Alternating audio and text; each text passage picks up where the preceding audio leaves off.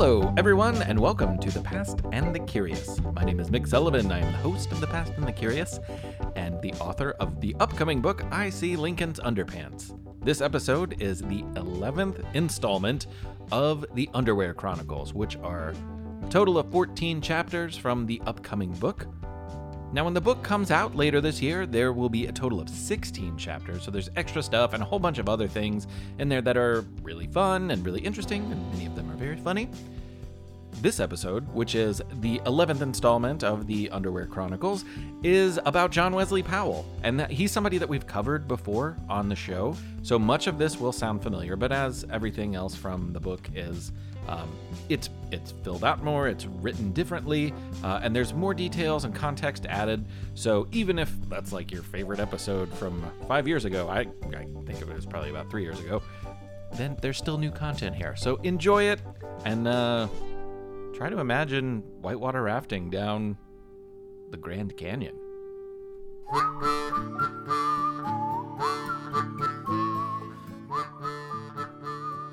There are a lot of dead people in Arlington National Cemetery, and that's pretty normal for a graveyard.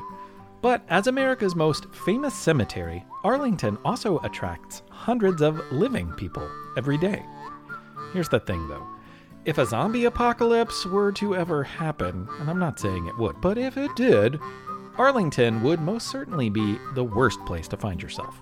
Because it's filled with many of America's toughest people, the place would be crawling with some equally fearsome zombies. So plan any visits wisely. The place isn't just filled with soldier zombies to be, though. Under other gravestones, visitors would find the moldering bodies of United States presidents, the bones of a few astronauts, as well as the remains of a one-armed man named John Wesley Powell. The epitaph on his headstone reads, 1834 to 1902. Soldier, explorer, scientist. Now, Powell's story of narrow misses and incredible escapes is hard to fit in a book, let alone a waist-high stone marker. The guy was lucky he made it to 1902, honestly. It could have easily ended for him way back in 1869 when he was risking his rear end for science. If not for one particularly important pair of underwear, not only would he have died, but his body would have been lost completely. He certainly would not have enjoyed the honor of eternity in America's most hallowed ground. Instead, poor John Wesley would have slowly deteriorated in the blazing western sun, been gobbled up by Grand Canyon creatures, or been carried away like a capsized canoe on the Colorado River. He owed a lot to that pair of underwear, which is remarkable since they weren't even his underwear. Powell was born in New York to parents who were the good kind of troublemakers. His father was an abolitionist, which meant he worked to end slavery in America. Not everyone agreed with him, and his outspoken beliefs created constant conflict with neighbors. Thanks to angry mobs at their doorstep, the family was forced to pack up and leave several times in the middle of the night. Each time, they headed farther west. After New York, they fled Ohio, and then the family was chased out of Wisconsin only to finally settle down in Illinois. John liked learning when he first started school in Ohio, but the local kids never took kindly to him. He believed this was because their families disagreed with the elder Mr. Powell's views on slavery. Once, John Wesley had to sprint for the safety of home while the bullies on his trail hurled sticks, stones, and hurtful words. Rather than send him back to school, his parents hired a private tutor, and it was a momentous and lucky decision. Not only was the tutor a great teacher, but his house was a mini museum filled with fossils and arrowheads and mineral samples and so much more. In the 1800s, Earth was a big blue ball of mystery. People just didn't know much about it, and science was still developing as a field of study. John and his teacher would be among the curious few genuinely searching and studying in hopes of determining Earth's true age. Many believed our planet was only hundreds or perhaps thousands of years old. John Wesley Powell's teacher reasoned it was actually millions of years old. And the teacher recognized a natural curiosity in John, and together they spent many hours poring over books, maps, and specimens. Often they'd get dirty poking around riverbanks and dense forests to see what interesting things they could uncover.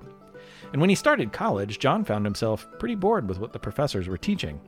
When it came to the subject of science, he had already learned more than most of the teachers knew. So he dropped out and floated down the river in a boat. Nearly every single day, he would park on the bank, take off his shoes, roll up his pant legs, and plop his bare feet deep in the mud. When his toes felt the rough ridges of a mussel deep in the muck, it was brought to the surface and excitedly added to his growing collection. Now, John Wesley wasn't a braggart, but his mussel collection was known to be the finest mussel collection in the United States, if you're into that sort of thing. John definitely was into it. Unfortunately, he had to leave his massive mussel shell collection behind, along with his new mussel-indifferent wife, when the Civil War began. When Lincoln made the call for troops in 1861, Powell was among the first to join.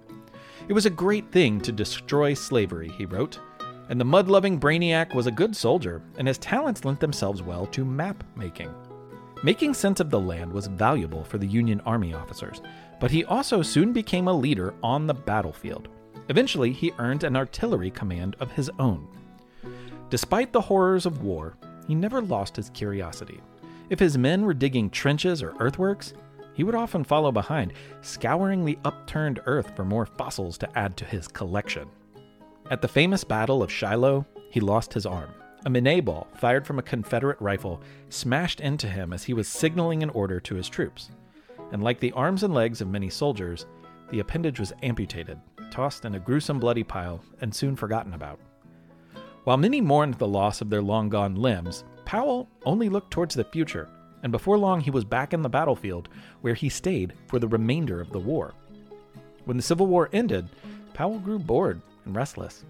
He worked as a teacher, but quickly realized that he was not cut out for the four walls of a classroom. As the years went by, his itch for adventure only grew itchier. It seemed like the itch was always just out of reach of his one hand. With maniacal enthusiasm, he told people of his dream to conquer the Grand Canyon. Understandably, they were flabbergasted. No one of European descent had successfully descended the gargantuan and turbulent Grand Canyon. And now this man was going to try? They wished him luck, and then they laughed behind his back. The more he thought about it, the more excited he got. The Colorado River had flowed through the stony landscape for eons, and the constant power of the water had eroded the earth, leaving deep cuts and towering walls. Nowhere else on Earth was there such an opportunity.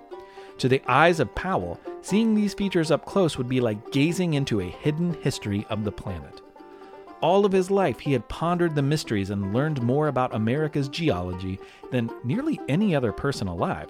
So it made perfect sense in his mind. He'd take a crew of men down the river, draw some maps, observe the deep cuts in the earth for clues, and spend hours on the steep shores and steeper walls of the canyon collecting specimens for study. He hired a team of men, and he bought some big, clunky boats, which were not ideal for the journey. And to make things worse, the men had to paddle backwards, blind to the rocks and the twists that the river constantly delivered. When they were on the rapids, these skiffs would toss their bodies around like tennis balls in a clothes dryer. In order to keep himself out of the water, he mounted a cleat to the floor of the lead boat, to which he tied a rope. While riding, John Wesley would lean back with all of his weight and hold the rope tightly with his arm. Sometimes he was able to stand up, but usually, like the others, he bounced and bobbed and bashed around the boat. After committing to the heavy boats, Powell did anything else he could do to travel light. Bringing enough bacon and flour to feed the flock of hungry explorers for weeks on end was the main concern. So, after the bulky food was packed, Powell tucked a select few scientific instruments and packets of writing paper into the boat's bits of bacon-free space. Weight and mobility would be an issue on the river rapids, so he insisted the crew carry little else. Despite this, one of the men suggested bringing a few pairs of red flannel long underwear for everyone on the mission. This idea struck Powell as a good one. The underwear would be warm on cold nights, and it wouldn't add too much weight, so permission was granted. The leader probably never considered the many other uses for a nice pair of long johns. But one day soon, he would thank his lucky stars for making the right decision. Now, each man left with several pairs, but faster than you can say, itchy flannel in the summer sun, most of their carefully packed stuff was gone. The boats rarely made it through a day remaining upright. Overturned boats regularly sent the paper, the bacon, and even some of the underwear floating down the river, much of it never to return. Before entering the canyon, the river water was pretty smooth and easy. However, when they reached the gurgling rocky rapids, the men realized it was pointless to even bother with outer clothes. Sure, the soaking wet fabric was uncomfortable, but when they were inevitably flung from the boat, the extra weight made drowning more likely.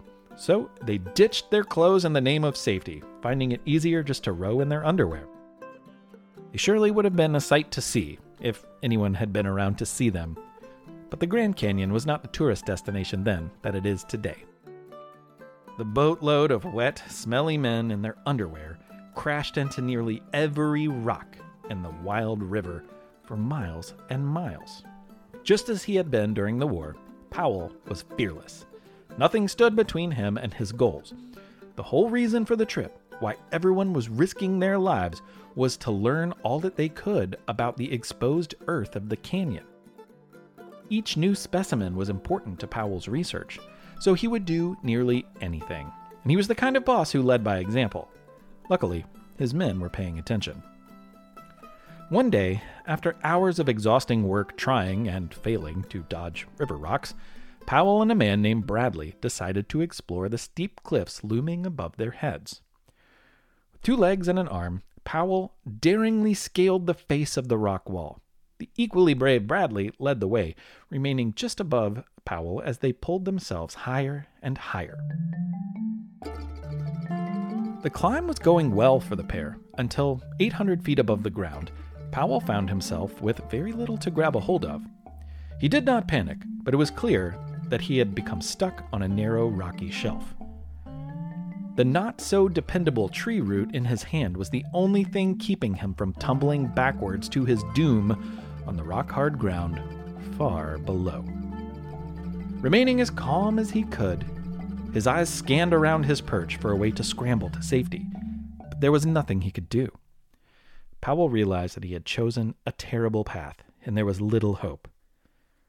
Most people would agree. This should have been the end of Powell. It was no Arlington cemetery, but as far as resting places go, the spot had its own special beauty. Fortunately, his climbing partner had taken a different path and made it to a perch safely over Powell's head. Bradley's face peered down from above, but it brought no relief. No matter how Bradley stretched or strained his arms, Powell was out of his reach. With their muscles fatigued and aching already from a hard day of rowing, both men realized that they were running out of time. Powell couldn't hold on much longer. Quick thinking led them into one conclusion. The only way out of this pickle would require Bradley to take off his long underwear. Now, naked on the narrow ledge of a rock wall high above the river, Bradley hid any signs of birthday suit embarrassment.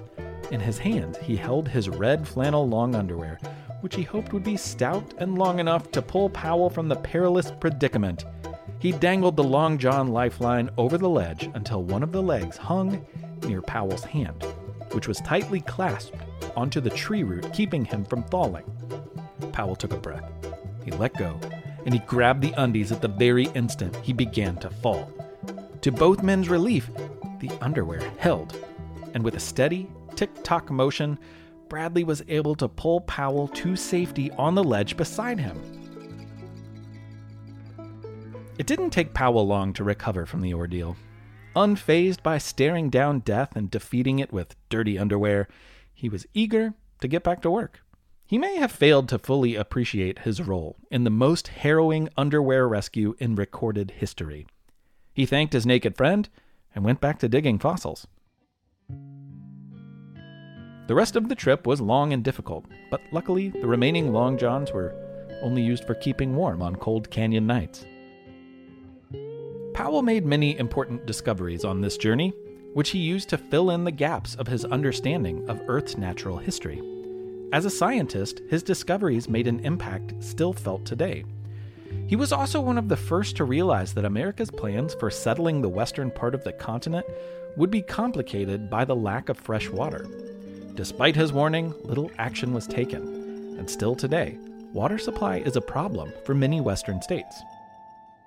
Powell actually returned a few years later to complete a second Grand Canyon journey, and this time, he brought plenty of rope. Thanks for listening, everybody. We'll be back in your ears in a couple of weeks with the full episode for September. Yeah, September of 2022. It's going to be about an artist and an escape artist. Who could that be? Anyway, I'm Mick Sullivan. This has been The Past and the Curious. Thank you for listening. Bye-bye.